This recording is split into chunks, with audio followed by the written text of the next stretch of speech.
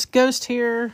Just letting you know there is gonna be disclaimer for murder, and I think I mentioned raped once. And yeah, so if there is anything that you don't like about that, you should probably skip this episode. Okay, bye. Hello, everybody. Hi. Welcome back to the next episode of Tea Party with Ghosts. I am Ghost. I'm Ash. And hi. So, what kind of tea are you drinking tonight? Earl Grey again, as last week. And I have Lady Grey. So, delicious. We just got the Greys. Yep. So, we are taking a road trip to Arizona. Ooh. Yeah, Arizona. I can't remember if it's Arizona or New Mexico. Has some of the weirdest ass names of towns I've ever heard. Like, there's one called Truth or Consequences is the name of the town. Huh. Yeah, let me look real quick and see if that was in New Mexico or Arizona. Almost. Yeah, it's New Mexico, so. That's interesting. Yeah. Those two states kind of, like, seem the same to me because, you know, we don't live anywhere near there, so. All other states are fictional. Yeah. Except for, like, the southeast, because, you know, that's where we're immediately at. Yeah. And Florida's just its own goddamn cryptid. So. Florida's just Florida. And I was born there. But. Goodness. Yeah. So, anyways, we are taking a road trip to Arizona. And so we're going to hear the story of Bob Crane. Now, Robert Edward Crane, also known as Bob Crane, was born on July 13th, 1928 in Waterbury, Connecticut. He spent his teenage years playing the drums and organizing marching bands. He knew he wanted to be in the show business and use music as his ticket. Crane joined the Connecticut Symphony Orchestra while still in school and graduated in 1946. After a stint in the Connecticut National Guard, Crane took to local radio and became a fledgling tri-state area broadcaster. His witty disposition led CBS to hire him as a host at their flagship KNX station in 1956. He interviewed Marilyn Monroe, Bob Hope, and Charlton Heston. Actor Carl Reiner was so impressed by Crane that he offered the radio host a guest spot on the Dick Van Dyke Show. That led to a role on the Donna Reed Show, and Crane's agent became inundated with others and soon sent him a controversial script that Crane initially mistook for an insensitive drama. "Bob, what are you talking about? This is a comedy," said the agent. "These are the funny Nazis." Oh, no. Yeah, so, yeah, Crane wasn't necessarily, like, the best person. Sounds like it. Well, he did think this was insensitive, but he does something later that I, myself, personally find despicable. Anyways, Hogan's Heroes premiered in the fall of 1965 and was an immediate success. Despite being a sitcom with a laugh track, it stood out with risque World War II humor that saw Crane's titular character pull the rug out from under Nazi officers. Newly famous, Crane began philandering with abandon while married with children. He collected allegedly consensual nude photos and films of his sex partners and showed them off so frequently with cast and crew members that his dressing rooms became known as Porn Central. Oh, God. And once even while filming a Disney movie. That's disgusting. Yes. However, when executives found out, Crane's career dried up. Good. One of Bob Crane's mistresses was Hogan's Heroes co-star Patricia Olson. She became his second wife in 1970, and the couple had 2 children. With Crane's sexual exploits in the tabloids, however, his marriage and career floundered. He followed the few opportunities he had left in Scottsdale, where he would be found murdered while starring in a self-produced play. Plot twist. Yes. So, yeah, he was a piece of shit. Yeah. So, on June 29th, 1978, Victoria Ann Barry, one of Crane's co-stars, called 911 after discovering his body. It was the same day that his son was flying into town to visit his father. Police were unable to identify Crane due to the extent of his injuries. Damn. And located the apartment leaseholder, Windmill Dinner Theater manager Ed Beck. There was no way I could identify him from one side. The other side, yes. Improper procedure tainted the Bob Crane murder scene almost immediately. Barry was allowed to use the phone repeatedly while the Maricopa County medical examiner climbed over Crane's body and shaved his head to examine the wounds. Even Crane's son, Robert, was allowed inside the first floor apartment. What the fuck? He was 2 weeks shy of 50, recalled Robert. He says, I am making changes. I'm divorcing Patty. He wanted to lose people like John Carpenter, who had become a pain in the butt. He wanted a clean slate. John Carpenter was a regional Sony sales manager who had helped Crane with the photo and video equipment to document his sex life. Wait, the John Carpenter. Is it the John Carpenter who did Halloween? Because if so, that dude's a piece of shit too. Yeah. And when the women who fell by Crane's wayside no longer landed on Carpenter's lap after Crane's work dried up, he was purportedly furious. Robert believes that if it was Carpenter who killed his father, Robert believes that it was Carpenter who killed his father. They had a breakup of sorts, said Robert, of an angry altercation between the two men on the night Crane died. Carpenter lost it. He was being rejected. He was being spurned like a lover. There were eyewitnesses that night at a club in Scottsdale that said they had an argument, John and my dad. So who killed the Hogan's Hero star? A lack of forced entry suggested to police that Bob Crane knew his killer. Police had found blood on the door of John Carpenter's rental car that matched Crane's blood type. And reports of Carpenter arguing with Crane that night prior made him a prime suspect. With no murder weapon or DNA testing, however, he wasn't charged. Then in 1990, Scottsdale detective Jim Raines found a previously overlooked photograph that appeared to show brain tissue in Carpenter's car. The tissue itself was long gone, but a judge ruled the photo admissible. Carpenter was arrested and charged in 1992, but renewed DNA testing of old blood samples proved inconclusive. Furthermore, Carpenter's defense at trial argued that any of the dozens of angry boyfriends or husbands Crane had enraged with his conquest could have killed him. They also brought witnesses who claimed the two men had dined cordially the night before Crane's murder and did not argue. Carpenter was acquitted in 1994 and died in 1998. In 2016, Phoenix TV reporter John Hook wanted to reopen the case and use modern DNA technology to analyze the samples that were taken from the crime scene. If we can retest the stuff, maybe we can prove that the blood that was found in Carpenter's car was Bob Crane's. Although Hook convinced the Maricopa County District Attorney to do so, results proved inconclusive and destroyed the last remaining DNA from Bob Crane's death. For Bob Crane's son, Robert, the mystery of who murdered his father has become a lifelong splinter in his mind, and sometimes he still thinks about who had the most gain from his father's death, Patricia Olson. Oh, that was his second wife, wasn't it? She was in the middle of a divorce with my dad. If there's no divorce, she keeps what she gets, and if there's no husband, she gets the whole thing. To his point, Olson had Crane dug up and moved to another cemetery without telling his family. Oh, that's shitty. Yeah, and set up a memorial website from which she sold Bob Crane's amateur tapes and nude photographs. But Olson died of lung cancer in 2007, and Scottsdale police have said she was never seriously considered as a suspect. There's still fog, said Robert, and when I say fog, it's that word closure, which I hate. But there is no closure. You live with death for the rest of your life. Man, she sounds like a piece of shit, too. Yeah. Like those nude photographs, that's of women that didn't consent to that shit being shared everywhere. Yeah. Wow. Yep.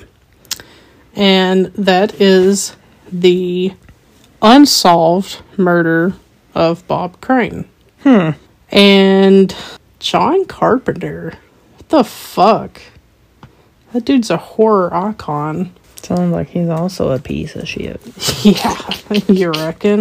Damn. And when did he die? Okay, so yeah, it's not the John Carpenter, so that helps me out a little bit on my... It's not the horror icon John Carpenter. Yeah, he's still alive. Yeah, so I don't... Yeah, so I'm not sure which John Carpenter this is. But yeah, don't be a dick and cheat on your spouse or, or pass around unsolicited nudes. Yeah, and then you won't get got. Yeah.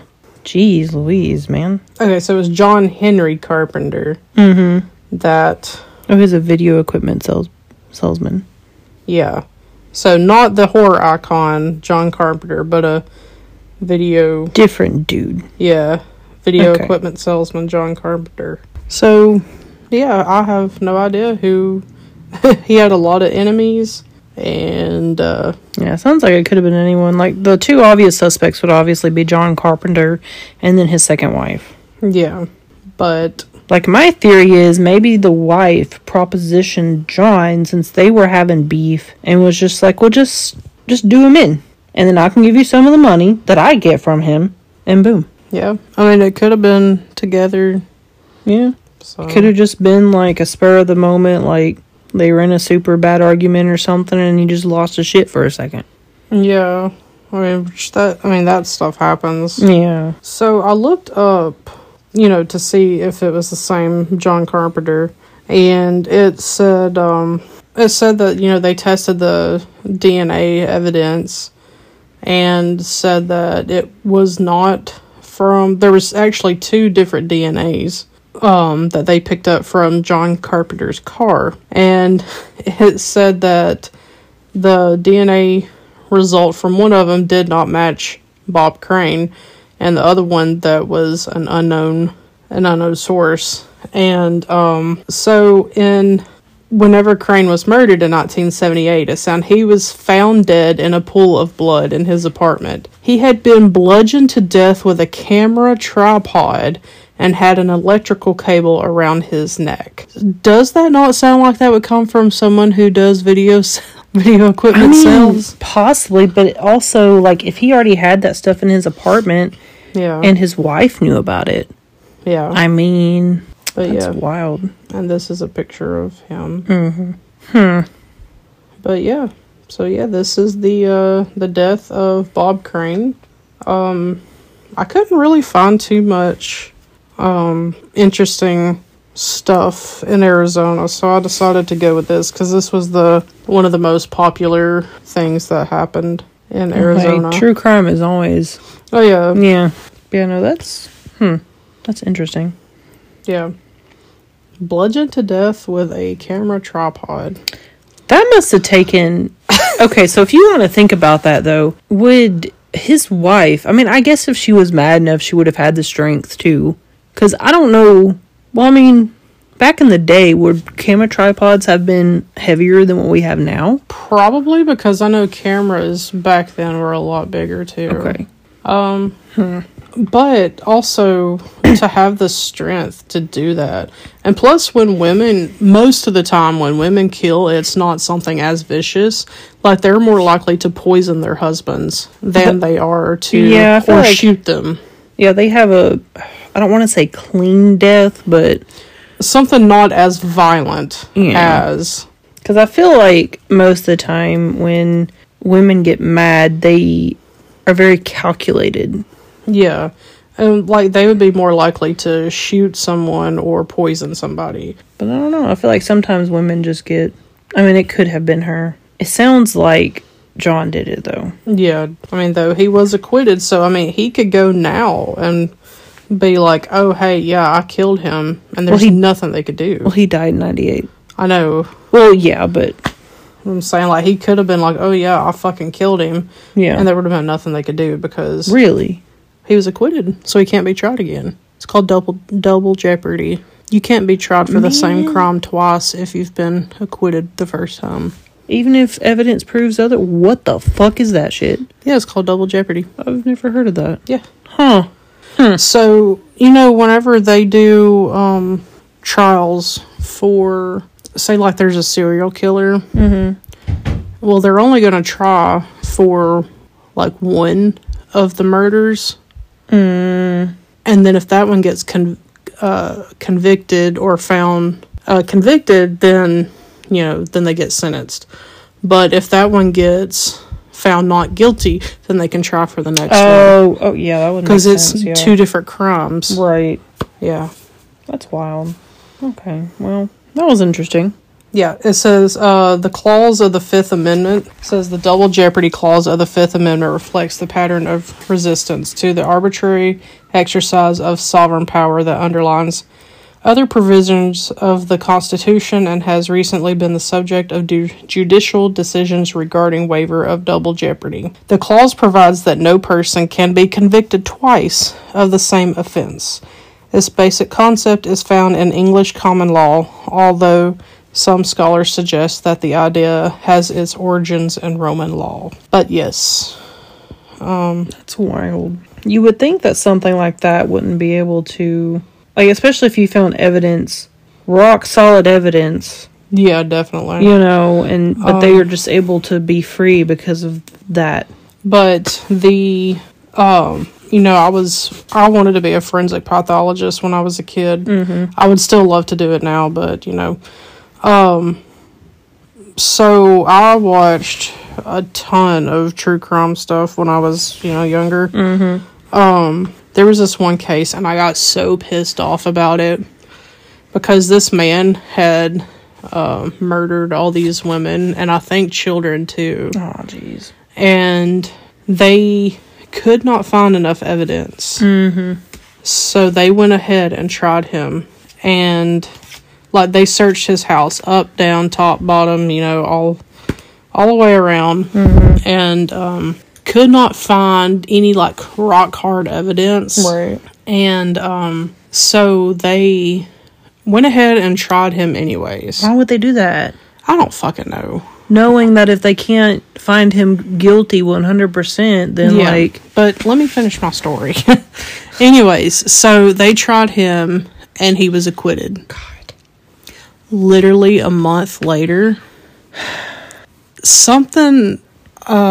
anyways, they found pictures of exactly what they needed. Oh my God. In the air ducts. Oh my God. In his house. A month later, and there was not a goddamn thing they could do about it. That is something they need to override that law, because that right there, he's just going to keep doing his shit. Yeah. And now he's free to do it. Yeah. Obviously, if he does it again, they can go back and retry him. Yeah. But found it in the air duct. They found all these pictures, and they could not try him again. We're going to have to end this episode because I'm getting real pissed off. Wow. Lord, there's so much shit that I could go off on about with, the judicial system. And oh, well, yeah, obviously it's super not very greatly put together. Yeah, there was actually this one that I watched on TV today when I went to my mom's house. There's a show called Fear Thy Neighbor. And we watched this one episode, and this man was a complete belligerent idiot. Was super abusive to his wife and child, and so the neighbor was actually best friends with his wife and kid. So she actually helped them get away from him, and but she didn't know where they were going. She just took them to where they wanted to, somewhere. I think to the airport is what they said. Well, then that man started harassing this poor woman every single day. Jeez. And stuff. And she was about 5'3", 125 pounds. And then he was, I think, 5'5" or whatever, and was 180 pounds. A lot bigger than her. Yeah. And plus she was 57 years old. Yeah. And so anyways, she was getting out of her car, and she had her dog with her. And the dog was like a little schnauzer, not a big dog, nothing. So the man, he kept on like harassing this poor woman, yelling at her and whatnot. And the schnauzer, like, he kept inching closer and closer to her. Mm-hmm. So the schnauzer started like barking at the guy and, doing that, where they rear down and stuff, mm-hmm. like to be like, get the fuck away from my human. Mm-hmm.